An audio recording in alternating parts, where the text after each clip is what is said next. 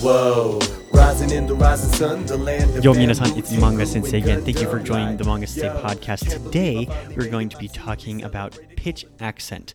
Specifically, we're going to be talking about the mora, or in other words, we're going to be talking about basically the emphasis where that is at on the word. Now, often words are kind of confusing when we start talking about high or low. So what does that first off mean? So if I say something along the lines of be careful in Japanese, I'm going to say kiotsukeru. Kiotsukeru. If you notice, I said ki sounded higher in pitch. So when I were to sing a song, I can sing it high, me, me, me, me, or I can sing it low, me, me, me, me. So each one of those is going to be higher, the me, me, me, me, or the lower, me, me, me, me. And so I have that pitch difference. That's going to be the same thing in Japanese. Different syllables are going to take upon different, you catch that? They're going to take on different pitches up or down on that spectrum. Now, it's going to be either high or low. That is it, okay? Kiotsukeru. Kiotsukeru. Ki is lower. Wo tsukeru. Kiotsukeru. Now, there is a specific rule that comes along with these moras that is very, very important to realize. What happens is the first syllable is going to be different than the second syllable, okay? No matter what, and whatever word you're using, the first syllable is going to be different than the second syllable. We're going to have a switch. So if the first one is high, the second one will be low. If the first one is low, the second one will be high. Now, there is a second rule that's also very, very important to this, okay? If it is low and goes high, so for example, if it is like a word like baiten, baiten. Bai is lower, and then ten. Baiten. The E is actually up as well. Baiten, right? Or if I say benkyou, benkyou.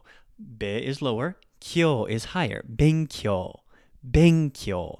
Now again, I'm not going to try to act like a native speaker of Japanese. This is simply how I've learned it, and I believe scientifically have proven to be correct within the pitch of that particular accent. If you'd like to check out more, you can check out Dogen, who's a great guy on YouTube that I want to have on the podcast. Dogen, if you're listening, I'm a huge fan. Somebody type in D-O-G-E-N, Dogen. I've watched, I think, every one of his videos. Okay, I digress. Back to this thing.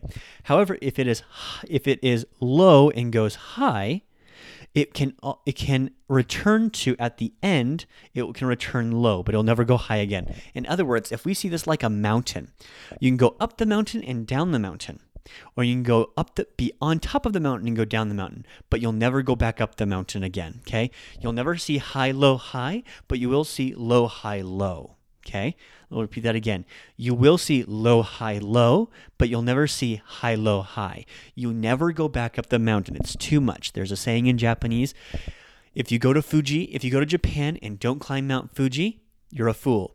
If you go to Japan and you climb Mount Fuji, you're great. If you go to Japan and climb Mount Fuji twice, you're an even bigger fool. So you don't want to go back up the mountain, okay? So if I say a word like hana, ha, na, lower, taller, right? Ha, na, me. So we have, for example, this is a great example. If I want to say candy in Japanese is ame, lower, higher. If I want to say the word for rain, it's ame.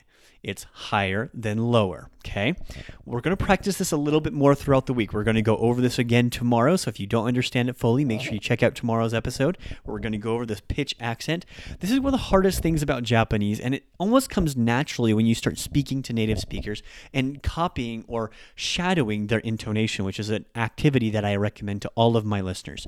So if you have any questions about this or any of my other episodes, make sure to hit me up on my Instagram or on my Twitter at The Manga Sensei, or you can send me an email at mangalord@manga-sensei.com.